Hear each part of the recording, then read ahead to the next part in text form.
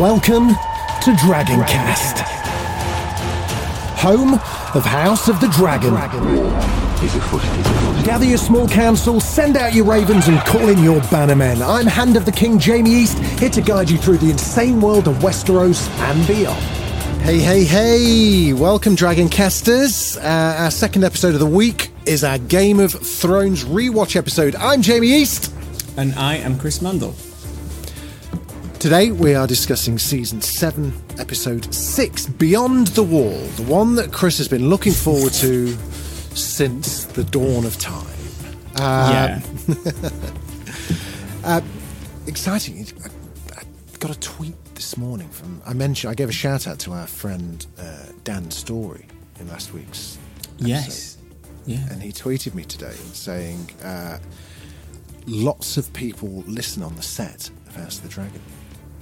And so we're coming up to him mentioning the fact that he got a shout out. I cannot tell you how thrilling I find that. Wait, people on House of the Dragon listen to Dragoncast? I know, it's kind of like, I was like, well, after I was kind of like, oh my god, I was like, well, okay, well, of course, I guess they're going to be fans of the show that we're talking about, so why wouldn't they? But then also it's kind of like, it's kind of like, just a bit. It's made me feel I feel like I'm going to have to watch. It's made me feel a bit self-conscious. Yeah. Although there isn't really anyone on. There isn't really. We're talking about Game of Thrones rewatches, and so there aren't people on there. So they're probably listening, and when we go, oh, that castle looked a bit fake, they'll go, we need to make that cardboard castle look better. We're getting Jamie and Chris have decreed. Yeah. They should invite us on the set to have a little bit of a look around. Well, this is something we should take offline, but yes, I completely agree.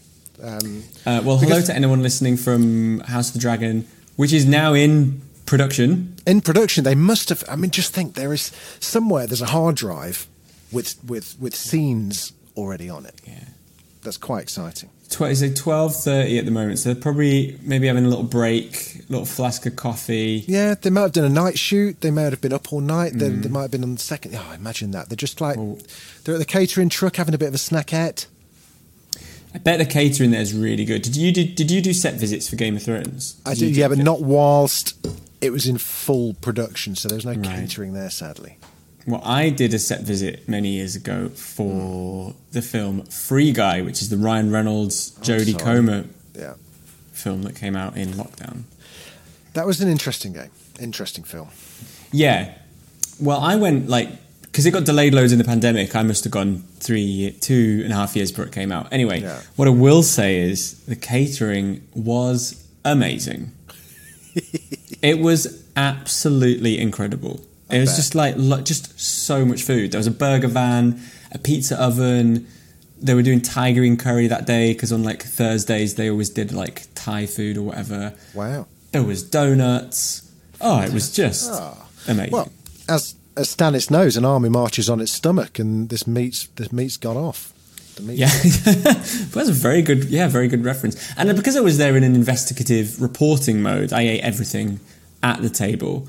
Like the hungry millennial caterpillar I am, just to get a sense of what it was like to do that full time. Amazing.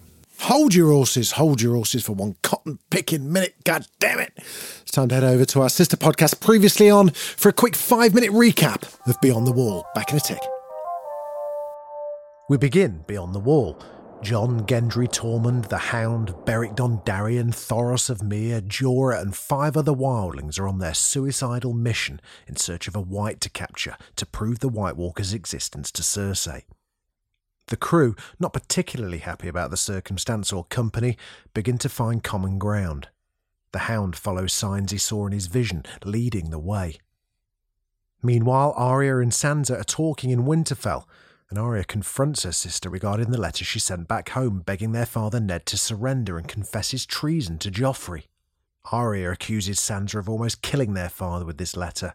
Sansa quite rightly argues that she was just a child and under duress, but begins to fear she's lost her sister.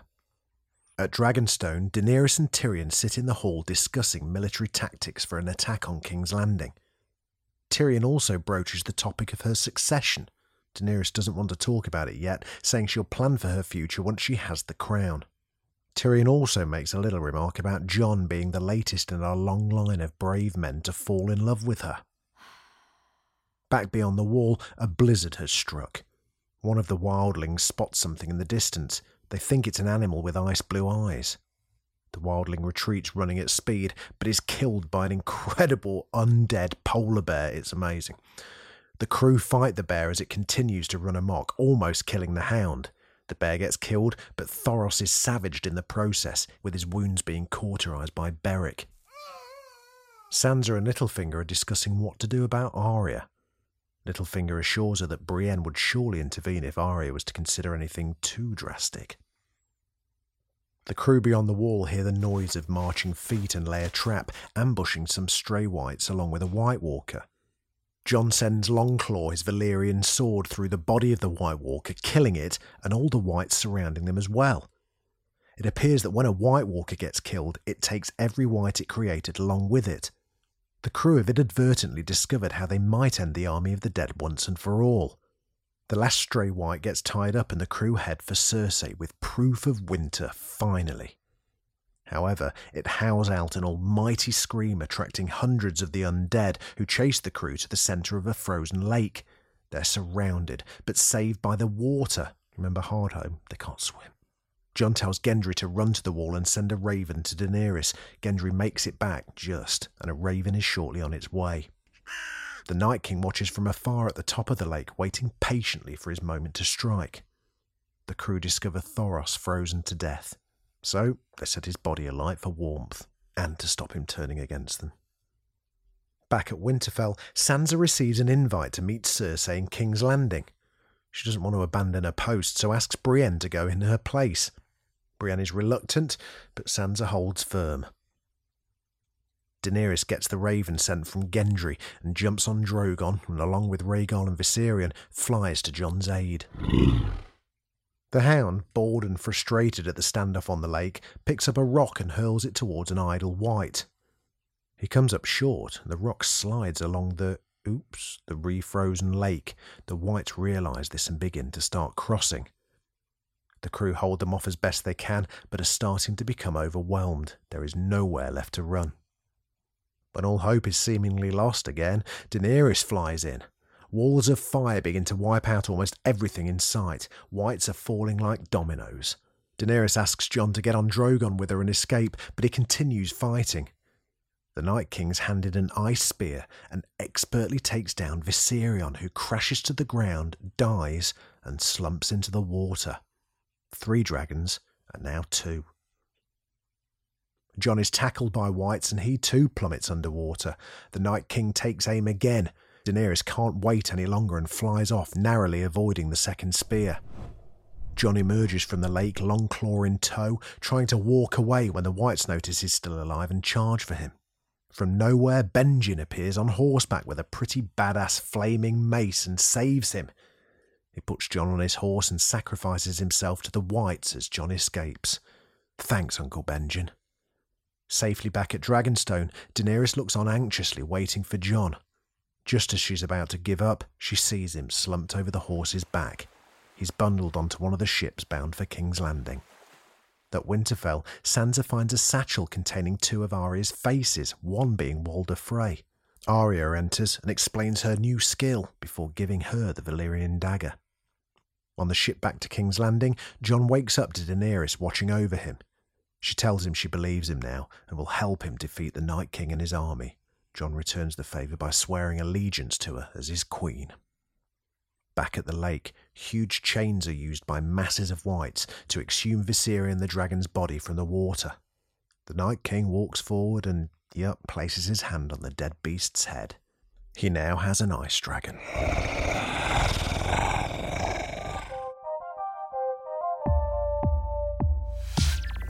Listeners will know that you fucking hate this episode.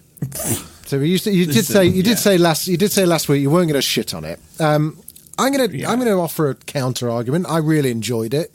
I think there's daftness in the plot, and it goes a little bit Marvel and a little bit kind of like, hang on a sec, what fucking energy gels was Gendry eating? But there was lots to enjoy from this. Yes, lots and there lots was. and lots. There is lots to enjoy. I would say also I forgot until this episode, because we've skipped Tons of episode tons. 5. Yeah. I forgot that the reason they know where they're going in the never before traversed parts north of the wall is that the Hound had a vision. Yes. In the Okay. flames. Yeah, I'd forgotten that was. Did he have that in the fire of the Brotherhood of Banners when he was like being held captive by them? So No, it was last episode, I think. Oh, was it? Oh, no. So the Hound, the fabled magical the man that creature. can't look at fire without breaking out in a sweat. Got his goggles on. Of course he did. He had a vision of the mountain that looked like an arrowhead. An arrowhead. So, yeah. Okay. So, well, listen, I talked about it a bit last week. I think you get to a point where you're like, look, we've got 9 episodes left, or we've got 7 episodes left of this whole thing, and we've got shit tons to do. You have to build the episodes around moments, and you have to find the moment, figure the episode out afterwards. Yeah. That's why it is the way it is. Now, I don't want to be the sort of person that is like, dragons can't cover that. Listen, obviously I think that, and I spend a lot of time thinking, this is fucking ridiculous. Yeah. But it's a show called Game of Thrones. Let's just let that go. I thought generally it was, really well paced. It's a really character-heavy episode because there's all these different... The gang that's gone. They've all got different... histories and different grudges and different amounts of respect for one another, and I really liked that. I thought it was really well done. There was lots of good interactions. The script writers had fun with having Tormund speaking to the Hound and having Gendry kind of having a chat, and with the Brotherhood he gets to finally say, like, you sold me to a witch, and then they were like, and what did she do to you exactly? And they were like, well, she put some leeches on me, and they're like, get over sorry, it, mate. He's been killed 6 times. Yeah. Some of us have been shoved in fires by our brothers as children, and you got sucked by a leech, and then let go. Okay, so that is predominantly, aside from a bit with Arya and Sansa, it's predominantly all north of the wall and this kind of expedition. Gendry's never seen snow. Perfect person to take north of the wall. And I love the fact that they were arguing about what's north. It's like so similar to this is people from Derby arguing with people from Liverpool about people from Cumbria. Jamie. About whether they are northern or not. See, Derby people think that they're northern. They're from the East Midlands, and that's exactly what's going on. It's like, you're not fucking northern. Yeah. I'll give you fucking northern, young lad. Yeah. So you are a northerner. You're Carlisle, right? Which is about as far north as you can get. I grew up in Brampton, which is outside Carlisle. It's north of Carlisle. Ooh. It is about 3 miles to the wall, which, I mean, Hadrian's Wall, but that is literally what the wall is based on. So can I ask you a question on that? Yeah. Do people have Scottish-ish accents in where you were from, or is it literally as soon as you cross the wall, people have Scottish accents? Well, it's the accents immediately north of the wall around Gretna are quite soft, and a lot of the Carlisle and West Cumbrian, which is because the thing about Cumbria is you've got Carlisle the city, and then it's just farmlands as far as the eye can see, and it's so a lot of people don't really move around a lot. So, and also I'm saying this as someone with a degree in linguistics. So when people don't move, the accents stay very strong, and when they do move, they sort of weaker. So you do find it's like my dad, for example, is English, but he rolls his R's occasionally, which is but that's because his mum was Scottish, and so you get you do notice bits of it, but interesting. So I've always wondered that if it's just like as soon as you cross the wall. To confirm, I am as north as it gets in many ways. And while some parts of the northeast are more north, the wall is not straight. So the wall's the dividing. The wall kind of goes like this. So we are really close to the wall. And so you win. Yeah, but I hear people from Leeds being like, "Ooh, I'm Northern," and I'm like, I didn't go to Leeds till I was shandy drinking. Didn't go to Leeds till I was 17. What? Or something like that. Yeah. Really? Was that like a big trip to was that like when Scott and Charlene go to the city in Neighbours? Yeah. I was like, this feels very southern to me, and they would, effing and blinding.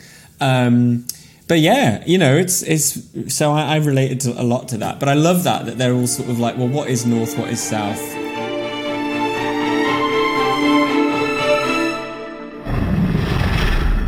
All these different factions sort of chatting away, and Jorah and Jon got to talk about, what's their dad called?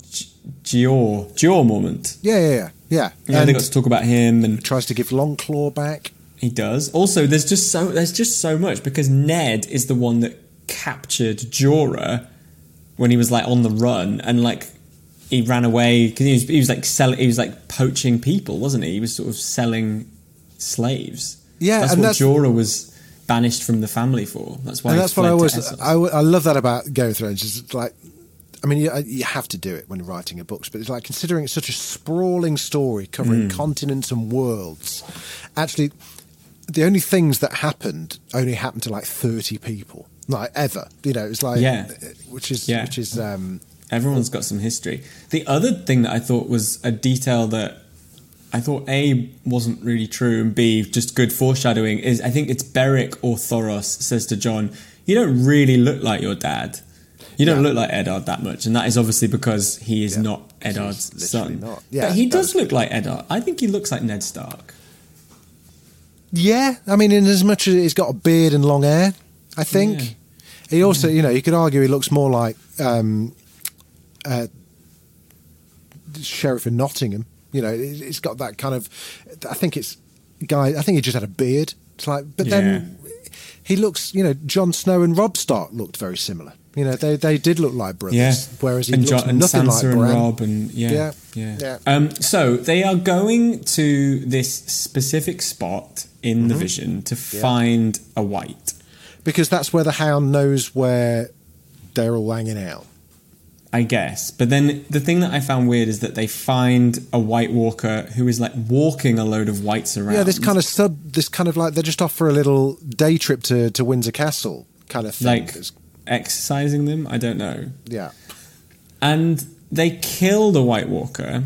But one of First of all, yeah, right. So this is the thing. This is we learn this in this episode. Yeah. If you kill the White Walker, the whites shatter. The spell that is animating. Is that the first time we learned that? I think it is. Okay. I think it is. However, one of them does stay alive. So I think what Jorah says to Jon on the island, if you kill a White Walker, you destroy all the bodies that they have animated. So the idea, what is implicated is that one guy they captured, someone else turned him into a white and just didn't walk. He was just in another group. And I'm just like, the pain in my lumbar from doing these backflips to understand this concept is just... hang on a sec. It makes perfect sense. But it didn't happen at Hardhome. They fucking killed a White Walker, and there was still like 90,000 people. He might have been a newbie White Walker. He might have just not. He's on probation. Maybe all the ones that he turned were north of the water, like miles away still. And all of a sudden, there's a whole village of sort of load of prisoners being held by just got millions just disappeared instantaneously, like the fucking Thanos snap. Yeah. Well, this is how it works, right? But it's still like. It's perfectly logical. Thank God. Can you imagine, though, if they were like, well, we killed the White Walker and all the whites around died, so like we can't find any. We have to just go home.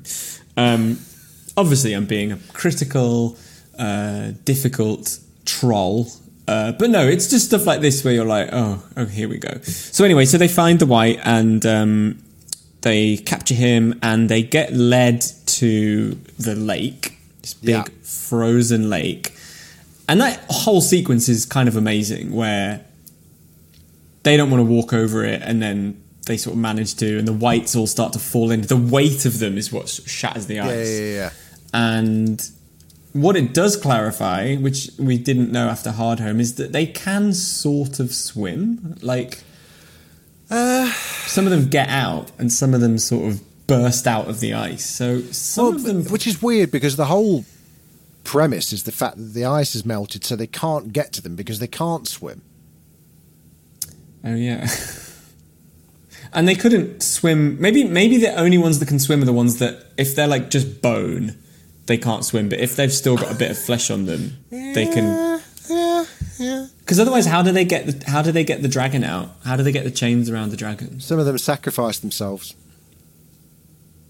The Night King said, "Right, dive down there with this chain just before you die, or as you're sinking, just hook it around Viserion's his tooth or something head."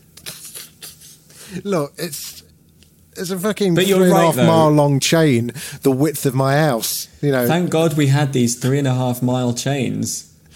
We don't even have houses. Time and meaning is a fluid construct in this episode. It is. How far from them is the wall? Do we know how many miles? I'm not sure. I did clock, though, that we get Eastwatch, which is the eastmost castle that they go to. It can't have been that close. So yeah. Eastwatch so from where far. they were is like it's got to be a day. It's got to be 20 miles. Yeah, got to be 20 miles. Yeah, Gendry ran there in. I mean, it hurts your brain once you start to think about it. It does. And I know, like, we're not making it fun for anyone by being like, how many wing... But it does get annoying. It's just a bit like... Well, we don't have to be in awe of the... We know what happens. We know who dies. We know what happens to this, that. We can, like... It's all done with humour, where it's a bit kind of like you can see that the writer's room must have tied itself up in knots, where they were just like... What? And this is what I mean about, like... This is what I mean about, like... you know, writing yourself into corners, because Daenerys could have been like, look, I know they didn't need me, but I'm going to go anyway. And she can be on the wall with her dragons and go, I don't feel good about this. They've been away a whole day. Yeah. You know, it's the writing in, like, leave your hammer and run to her, or send a raven to Dragonstone. Send a fucking dragon just to kind of like drone over, like to be a drone with them. So I think this is what I mean. It's like I think that there's a better version of this story that doesn't involve the gymnastics that it had to do. But I think again, it's just what would so there are only two things that needed to happen in this episode, right? One is that they capture the White. Two is that Viserion gets killed. Yeah. Those are the two things that have to happen, because there was no way for the Night King to get past the wall without the Ice Dragon. Everyone had kind of this is what. Yeah, you're right. Sorry, I'll let you finish. Yeah, so everyone had kind of like pretty much guessed that at some point he was going to get a dragon. We all thought it was because Jon was going to have one dragon, which is what happened. Mm.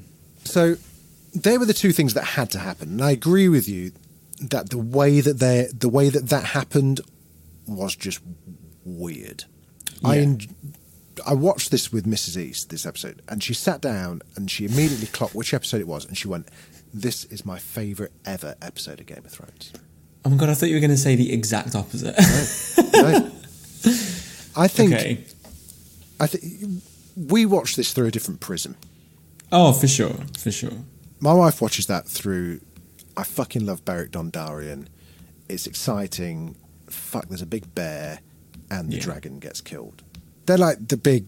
It's also a shit ton. You cannot be on your phone when this is on. You have to watch it. It's a lot of action. It's tense. Have you ever read the book Dark Matter? No. Right. It's a really, really good. It's like a horror. It's a horror story set in snow, and and you get a real sense of that at the beginning, where it's like, is that a bear? And then someone says, "Does a bear have blue eyes?" And you go, "Oh my God!" That bear was kind of the bear was great. First white bear, like WIGHT bear. We've seen horses, we've seen giants. We'll see a dragon by the end of the season. That's cool, and you know. But my point being is that it's an exciting episode. It is. If you don't analyse the plot holes, it's a fucking great episode. because it's got Yeah. because it contains everything. It's got foreshadowing, it's got action, it's got horror, it's got scares, and then over in Winterfell we have a great set of like Arya and Sansa really getting stuck into it. Yeah. So can we just talk? Can we talk about the Winterfell bit for a second? Because I've forgotten. I'm hoping you can tell me. At this stage, are they both playing Littlefinger off? Because all of a sudden I remembered at the end that it was all a big ruse. That basically Littlefinger thought he was playing them off against each other, when in effect they were switcherooing on him. Has that happened yet? No. I mean, okay. So I think there's two things. I think you can see it as them performing, falling out. Yeah. But most of the scenes they're in, there's no one around. Like. Yes. So I think the slip up is actually next episode when Baelish says to Sansa, your sister wants to be the Lady of Winterfell, and Sansa's like, it's literally not what she wants. You've never spent any time with Arya. Yeah. The only thing you can think of is that she wants the same thing I want. You're bullshitting. Yeah. So I think that's where it comes. Okay. I remember when I watched this the first time, and probably the second or third times, I thought, I don't like this storyline because I don't like the way they've just created tension that probably wouldn't exist. Yeah. The thing that... but I will just also caveat that by saying I think it's actually great. It's a great episode. Like, it actually kind of works, but I do think it could have been improved. Like, have them arguing in front of people so that Littlefinger hears that they're always fighting. Yeah. One of the things that I don't really buy is Arya saying, I saw you when our dad got beheaded. You were with the Lannisters. Because when he gets beheaded, Sansa... She really was not happy. Yeah. She screams and then, like, faints. Yeah. So you're kind of like... I just don't believe that you believe that she's complicit in this. The other line that sort of really stuck out on a rewatch was Sansa says to Littlefinger, you know, the Northern Lords won't back me because I've been married to two of our enemies. Like, you were a child when you were married to both of them, and no one in this society is like, oh, she chose that dishy Lannister. Like, she was forced to do it. Yeah. So I think a lot of the anxiety and a lot of the paranoia just doesn't really, like, wash. No, Having it said doesn't. that, You're right. The scene where Sansa, like, goes to Arya's room and finds all the masks. I really like that. And this is something I only picked up today. Sansa very distinctly closes the door behind her. And then later on, Arya's there and the door's still shut. Yeah. She got in without even making a sound. And I thought, oh, yeah, there is something that Arya does this season where she just sort of turns up without making a noise, which is quite frightening. Well, also it's foreshadowing. She can can sneak up anywhere. Yeah, and she does that with the Night King somehow in the next season. So the winter. So yeah, to answer your point, I don't think they are playing along at this point. Right. I also think when you've got Bran, human Wikipedia, wouldn't you just go, look? Can you just go there? But we said this last week. Isaac Hempstead Wright says that Bran hasn't learned how to do it yet. But we saw him say chaos is a ladder when Littlefinger said the word chaos. I'm sure if you just... Sure, you got a hint of like, actually, Littlefinger's a bit of a nutter. You need to watch it, guys, sisters. Yeah. Can we just like, yeah. The other thing though that I want to talk about with these two is that Sansa sending Brienne away is an interesting one. Yeah. I presume she wanted Littlefinger to see her sending Brienne away to think, oh, she's even more alone, and I can move in for the kill. Well, yeah, but that gives the impression that they are onto him.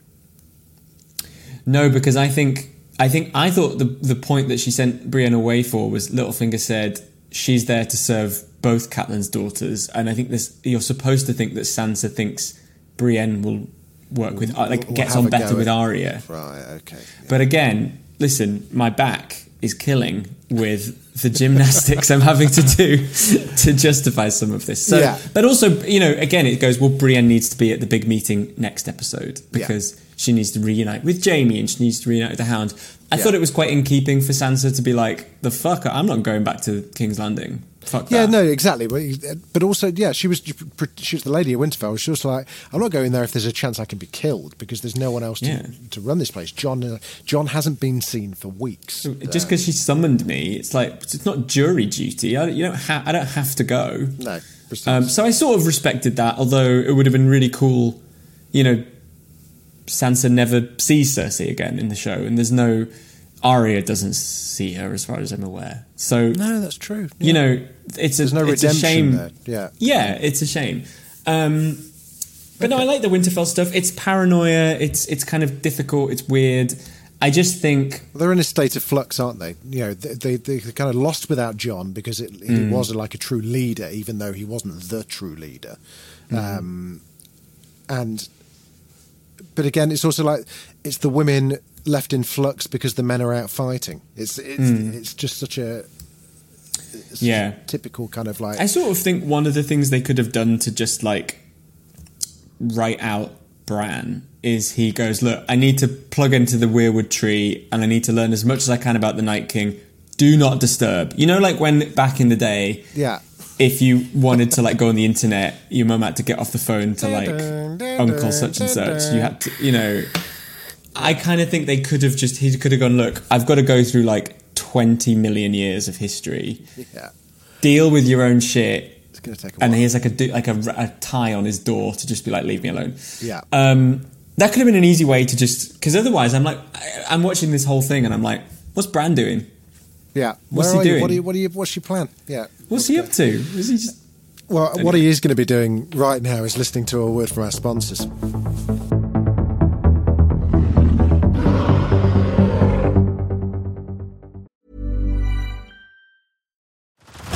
Head over to Hulu this March, where our new shows and movies will keep you streaming all month long. Catch the award-winning movie Poor Things, starring Emma Stone, Mark Ruffalo, and Willem Dafoe. Check out the new documentary, Freaknik, The Wildest Party Never Told, about the iconic Atlanta Street Party. And don't miss FX's Shogun, a reimagining of the epic tale, starring Anna Sawai. So, what are you waiting for? Go stream something new on Hulu. As a person with a very deep voice, I'm hired all the time for advertising campaigns. But a deep voice doesn't sell B2B, and advertising on the wrong platform doesn't sell B2B either. That's why if you're a B2B marketer, you should use LinkedIn ads. LinkedIn has the targeting capabilities to help you reach the world's largest professional audience. That's right, over 70 million decision makers all in one place. All the big wigs, then medium wigs, also small wigs who are on the path to becoming big wigs. Okay, that's enough about wigs. LinkedIn ads allows you to focus on getting your B2B message to the right people. So, does that mean you should use ads on LinkedIn instead of hiring me, the man with the deepest voice in the world? Yes. Yes, it does. Get started today and see why LinkedIn is the place to be to be. We'll even give you a $100 credit on your next campaign. Go to linkedin.com/results to claim your credit. That's linkedin.com/results. Terms and conditions apply. Ryan Reynolds here from Mint Mobile. With the price of just about everything going up during inflation, we thought we'd bring our prices down. So to help us, we brought in a reverse auctioneer, which is apparently a thing.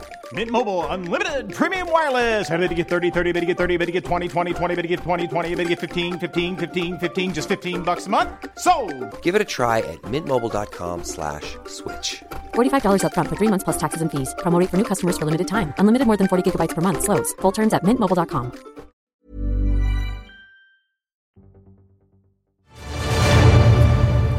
Welcome back. Thank you for listening to that, Bran. Much appreciated. You're listening to Dragoncast, home of House of the Dragon and Frozen. Game of Thrones and Succession and the OA, RIP OA. This is Game of Thrones Rewatch, Season 7, Episode 6. Okay, let's get into Avengers Assemble moment. Yeah. Love it. I don't know, actually, before then, there was Tyrion chatting to Dany, which I really enjoyed that, Yeah. Then they're really not getting on. Dany's thinking, I hired too hastily. I've hired this guy straight off LinkedIn without meeting him. And I don't think he's on my side. Tyrion is like, holy shit, I've backed a nutcase. Yeah, this is all stuff that once you see where Daenerys goes, you're like, oh God, the signs were all there that she, you know. This is what I meant. This is when everyone was moaning about next season. It's like, it's these moments that literally, she said it out loud. Yeah, Tyrion's been like, "Oh, you wanted to break the wheel. You didn't want to do this. You don't want to be Aegon. Aegon did this." And she's like, "Yeah, fuck it. I see what he meant now." Well, I think on some level, like, conquering peacefully is just quite boring, right? She's like, God, I have to get everyone. But conquering, the word conquering is not like it's not negotiate. You don't negotiate your way to power. Well, he says she's impulsive, and she's like, "What the fuck do you mean?" He's like, "Well, how dare you say I'm impulsive?" Yeah, who's impulsive now? But she's kind of goes, "Oh, everything I've done has been a very rational and thought out decision." And he says, "Well, what about when you burnt Randall Tarley and Rickon or Dickon or whatever he's called?" Yeah, and she's like, "That was entirely justified." But none of them knew she was going to do that. You started to see it all falling apart a little bit, but yeah, she's bending the rules at her will. What's interesting though is you mentioned earlier, like, the two things that have to happen. They got to get the white. Mm-hmm. The dragon's got to get zombified. Yeah, and I would say there would be other ways. It's interesting that she chooses to go and save them because she's like, well, we need the white. She had a fur coat on. Lovely. Lovely fur coat. I saw that lovely fur coat. In real life. I love the fact that she, listen, people say she's impulsive. Winter. She clearly packed her fucking winter clothes. Can someone go and find me 10 white foxes, please? Because maybe that's why the polar bear had no fur on it. It's been skinned. Yeah. I'm interested, and I think it speaks to her in a good light that she's like, I have to go and do something. Because I suppose the political infighting she's felt quite unused and quite like, oh God, I can't do anything. I'm stuck on Dragonstone. And I like that she's like, I've got to go and save them. Well, but I think it was because she knows that Jon is her only real ally. Tyrion was supposedly her most loyal subject. Yeah. That conversation, she's just like, hang on a second, this guy's not on my side at all. He's not thinking. Where's that fit guy who Drogon likes a lot? I can't be without him. She needed him. So, yeah, I was the least surprised person in the world when Dany went mad. Put it that way. She also seems to, I think, really respect Jon, but I think she's like, he's really popular. Mm. He's got the North. Other people seem to like him. Yeah. So she's kind of, I think part of it is like, I can't lose him because I've lost so many other, Dawn, Pike, whatever. She's like, shit, I need him. Yeah. And they're also talking about succession, ironically. Yes. With Tyrion, which is like, you can't have kids. What's going on here? What are you going to do? She's like, you're planning for my death? And he's like, well, yeah, that's the fucking job, She's very succession, very, very Logan, being like, I haven't really written anything down. Everything's just in the margins. Yeah. And it's a good point. They mentioned the voting at Castle Black. He mentions what they do in the Iron Islands, which is a similar sort of process. Yeah. Choosing a successor and sort of giving power to the people, which she sort of is a bit like, I'm not even on the throne and you're already planning what happens after. But, it's a good sort of reminder that the only thing she has approximating children are the dragons, and one of them's about to get got. Yeah. So she flies over to sort of try and rescue them. Well, before that, we don't even... Yeah, and then it all goes a bit... The rumble of cloud I loved. Yes. I loved that kind of like calling card of the Night King. Yeah. Because that's when Jon knows that shit's about to get... That he's not going to be able to fight his way out of this. Although him trying to fight his way out of this is the reason that Viserion gets zombified in the first place, because he dilly-dallies rather than getting on the fucking dragon. Getting on the dragon. Which, who knew they could hold like 9 people? I know, Tormund weighs a fair bit as well. I can't imagine. And the Hound, because he's about 7 foot. Are you the one they call a dog? Yeah. So... I have to say, any scene with Beric Dondarrion is a great scene. Richard Dormer, amazing, yeah, is fucking brilliant. He is exactly the same as Beric Dondarrion in real life, and I mean this in the most affectionate way. He's a fucking nutcase. He's brilliant. Is he? Oh, I love that. At the premiere for season 8, when we did the thing in Belfast, he was all over the shop in a brilliant way. He was great fun to be around. A little loopy, is he? Great fun. Oh, I love that. Yeah, So he looks like it does look like he seems like the character sort of came into his own because of who was playing him. If that makes 100%. sense. He was so good. Those swords, the flaming swords, actually light as well. Like, so there are elements. There are elements. No, even better than that. So there are versions where it's just CGI'd, obviously. But Tommy, who was the weapons master for Game of Thrones. Hey to Tommy, if you're listening, miss you, big guy.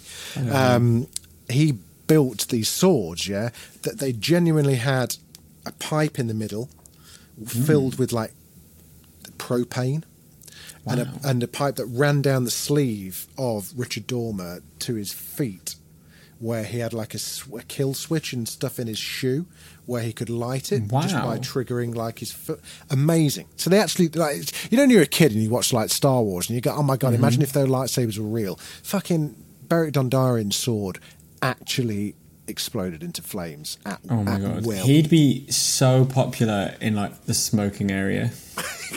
Someone's like, anyone got a light? And he just sort of takes someone's face off accidentally. Love it.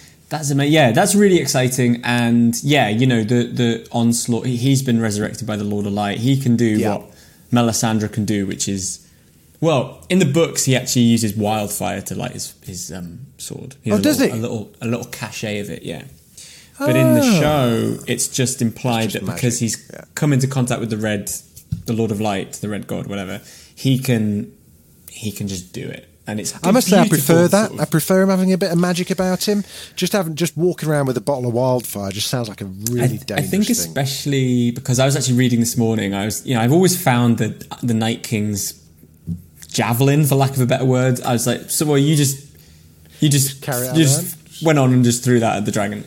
It is his sword. It's his, like, you know, the White Walker's version of a broadsword, which is like a very thin, you know, very and he used. Very flaccid in real life, yeah. Not Made out of hard plastic, noodles. Made out of like latexy rubber, like a big. So I was kind of like, oh, what the fuck is that? You know, if it's a sword, fine. But you just thought, hey, do you know what? I could actually probably hit that creature I've never seen in my life. But George R.R. Martin has written about the White Walkers, and he says they can do things with ice that we could only imagine. And so I think it's good if we think about Beric having the flaming sword. This is like a magic ice sword. And I imagine it's the fact it's magic that is what kills Viserion. It's like dragon glass on crack. Yeah, that's kind fair of. enough. But it's not really sort of clear. But I didn't mind the spear on a second one. I was like, do you know what? It's fine. Yeah, I didn't particularly like. I didn't care much for the CGI of it. It kind of didn't feel like a real. He didn't like he put any kind of like effort into it, and it just kind of like went flying. I'd like to have heard a Night King grunt, but I just liked that whole. I mean, Gary, it does it quite a lot, doesn't it? With I don't know how many times Jon Snow has to get surrounded before he kind of like catches the eye of Jorah or Tormund and like, this is it, we're fucked now.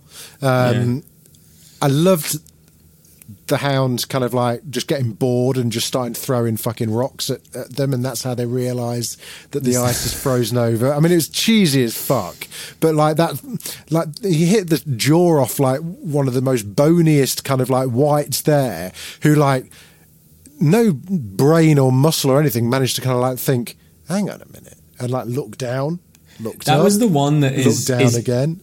Is so emaciated. Yeah, there's nothing to it. These boots still stay on his feet. I'm like, they look about 40 sizes too big. You know, it's just like, oh yeah, sure, okay, yeah, your Uggs are on, fine. But yeah, that is thrilling though. When they all, there's so many of them. It was it was a good moment. It was a good kind of you know, it was a nice. So this is there's a theory. So in the books, Stannis is about to fight Ramsay, near Winterfell. There's this theory that what's going to happen in the next book is that Stannis leads Ramsay's army onto this huge frozen lake, and they all fall in and drown. Because there's so much snow at the moment that the lake is like covered in a sheet of snow. Right. And I thought, so they don't know it's a lake. No, because they just don't. They're not real Northerners. They're from like Bradford, you know. So they sort of think they know the North. Stannis has been, you know, because he is a sort of general. He's studied the area, and he goes, "We're going to set up camp here. We're going to have them charge, and hopefully they'll fall in, and they'll all just freeze to death." And I thought when I watched this, I thought this feels very like someone's been on the forums and has heard about this, because it's sort of similar where they all start to fall through the ice, and you know, and as we can see, it is a really deep lake. Wow. Yeah, you know, I mean, really deep. Shot when Drogon goes down, and Jon falls in at one point, and it is just like plummets down. We'll get onto that. But we R.I.P. Thoros Myr. Is that how you say his name? Thoros of Myr. Yeah. Paul Kerr was great in it. I loved it. It just kind of like, he looked like he wasn't that dissimilar from his character in Afterlife, really. Yeah. He was just kind of like, yeah. He just rocks up and he's just like, I know I'm only here for a few episodes, so I'm just going to really fucking love it. I really enjoyed seeing him in there. Amazing hairstyle. I love it. But it, you know, left Beric Dondarrion up shit creek without a paddle. It's kind of like, right, well, your priest's dead now. You're on your last. You're on your last life. You're on your last. No one can bring me back. Yeah. And Jon had a similar thing, didn't he? Where he was like, you know, I don't know why I was brought back, but. I enjoyed that chat again. Where it was just kind of like there was a little bit of a theology kind of thesis going on there between the pair of them earlier on, wasn't there? Where it was just like, it was really who nice. knows what it all means? And on paper, you know, everyone talks about everyone's different gods, and you believe in the faith of the Seven or the Lord of the Light, or you know, the fucking Weirwood, or whatever it is you believe in. The Lord of the Light is the only one that we see any proof of in the whole of this. Yeah. You know, it's sort of like, so if you take that as given, then the prince that was promised is a real thing, not just like a fable, but that actually, you know, because we have the faith of the Seven just come across as like militant, like lunatics. Yeah. What other religions are there, or is it just those two main ones? There's the many-faced God. Is that the one that they do? I'm not sure about that. I think that was just, as I've said before, I think that's just a way of just earning a bit of cash. They're the fucking. Well, yeah, but then so is, like, if you think about the High Sparrow, you know, he was always like, people would, you know, Cersei gave him all this money, and he brought an army, and it's like they'll all happily take a few coins. The High Sparrow was the Nan Pierce of Game of Thrones. Oh my god! Like, yeah. Oh, this is disgusting. 5, 6. What's next? I think there's, I mean, the Lord of Light seems to have worked in some way. Because, you know, for all you could say, well, Stannis sacrificed his daughter and the sun came out, might have happened anyway. But Jon came back to life. Well, you know? even if just fucking Beric Dondarrion being able to light his sword by the power of thought would be enough. If someone did that in front of me and said, you know what, Buddha, this, that god, this god, fuck them all. My god's Peter. But look what he can do. Holds up a sword in front of me and turns and makes it flame in front of my eyes with no. I'd believe in that God. I'd be like, right, okay, fine. I'm with you. I take it all back. You know. And then you find out he's got a pouch of brandy on him, and you think, hang on a minute, you've just been flambeing this sword, you charlatan. Tommy from Belfast is behind him with a gas propane canister. Yeah. I mean, it's interesting. I mean, and also, you know, look, I don't know, we don't know anything about it, but maybe the White Walkers can resurrect people through the same thing that the Lord of Light does. Maybe there's something, reanimation or life or whatever you're imbuing. You know, it's the magic devil at the versus end of the day. I mean, every god has its polar opposites. So maybe who knows? The fight is rough. You know, the White Walkers have turned up, presumably just because they've got nothing else to do, and they're like, so they what's queue going up. on? They queue up one by one to take on each person. And then when it looks like all hope is lost. Oh, I mean, that shot. Come on. That shot was great. Amazing. It looks like something out of a Godzilla movie. Yeah. Like, it's so... And it's because of all the colour. It's because of all the orange and all the blue. light. It just goes from really blue. It's the screen turns orange before you even know what's happening. Yeah, It was great. Such a good shot. It's good. And I think there's an amazing shot where like, is it Tormund goes in the water, and it like he's underwater, and you see like the orange light up the sky above him. Yeah. It's just really, really stunning. Yeah. Then next thing you know, they're getting everyone on the bus to go back to school. Like, come on. The buddy system's working I'm in my well. mum's car. Yeah. The buddy system's working well until we realise there's no Jon Snow. But and he's there fighting everyone himself. Well, this was the daft bit. I mean, out of all of it, this was the daft bit for me. It's just like, John, what are you doing? You can just get on the fucking dragon. Get on, man. So why are they all on? Why are they all on just one of the dragons? Because the other two are floating around, and I guess because the other two, I don't think anyone's ridden the other two yet. So maybe they're not. Maybe they're not kind of like they're not broken in yet. They're like those bucking broncos. They'd like absolutely flip their fucking lid if someone like got on their back. Can you imagine them bucking bronco dragons? So I guess that. But then, so the spear kills Viserion, and it's a great shot. You know, it comes down like hits the jugular. There's blood everywhere. Goes down, crashes. Daenerys puts on her sad face. Do you know it doesn't look sad enough? I'm not to criticise Emilia Clarke. She smashes it on this show. She just sort of goes like this. Oh, bloody where's hell. this?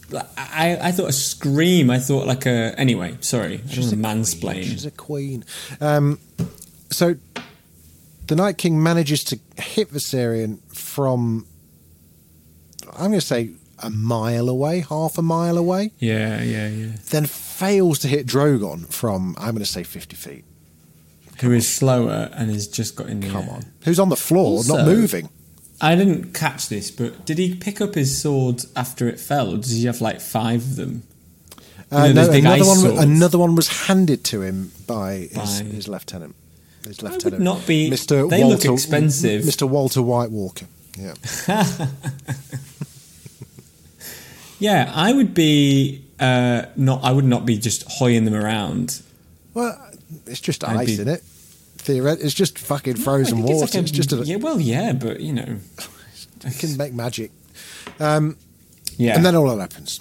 Get back. We see Jon Snow's gaping wounds. Which so Jon doesn't get on the dragon. No. He gets left, and they think, of course. Oh my god, we have fucking Benjen. And then Benjen turns up, where he probably heard the dragon and was like, oh. And then we get into a bit of a Titanic door situation here, which is like, so we've got a dragon that can hold about 10 people, but a horse that can't carry 2. Was that also by the time that the horse comes to Eastwatch, Jon's not even sitting on him. He's been like dragged along the floor. So you think, God, you didn't even sit on it. You wasted a good seat. But I think Benjen, as a typical northern uncle, just doesn't really know what to talk to his nephew about. So he thought, I'll not go with the odds. I'm not going to have this awkward. We're going to have to play Uno. We're going to have to tell you where I've been for 6-7 seasons. I don't want to. So he's just going to be like, I'll just kill. So that's it. R.I.P. Benjen as well. And he has a light up swinging thing. That was great. Yeah, very cool. It looked, again, visually like that was really good. And he sort of dies. Just dies. Fighting, saving Jon. Presumably his ball and chain is got the same magic as Beric Dondarrion's sword then? Oh, I think it's actually the Children of the Forest do that magic where they had like hand grenades. I sort of wondered if it was that, because if he's a bit White Walker himself, like if he's like a bit undead but got saved, fair that fire would just it would just melt. He'd just melt. But Benjen it's nice to have him back, but it's like the show again. It was like, well, we're not sure why. We've got to do something with him. Yeah, he did explain in the last season when he saves Bran and Mira, and he says they tried turning him into a White Walker, and the Children of the Forest reversed it, or something like that. That feels to me like feels like they forgot to ask George what happens with Benjen. Like when they He's had the like, big chat. you've got 3 questions, and Yeah, they were it's like, fuck. Do we ask for Ben? Do we ask about Benjin, or do we ask about the long night? Oh, it's got to be the long night. Yeah. Too late. Not telling. Yeah. Yeah, it just feels like there was a bit. So you know, I don't find it that satisfying when they bring someone back and they don't really tell you why. You think I was interested, and it probably means nothing. It's like when John arrived at wherever it was they were, the Eastwatch. Yes. His scars, like when Daenerys like spies his 6-pack with scars on, they're really insane body. Yeah, but they're really fresh scars still. They were like moist and gaping. Yeah. Yet in the next scene where they're holding hands, they are closed and healed or healing. Oh, I didn't notice that. Yeah, Well, they're that's a very, good very spot. different to how they looked in there. I don't know whether that was just a continuity error or whether it means They probably that- shot the first one second because they went, it doesn't look woundy enough. Yeah, maybe.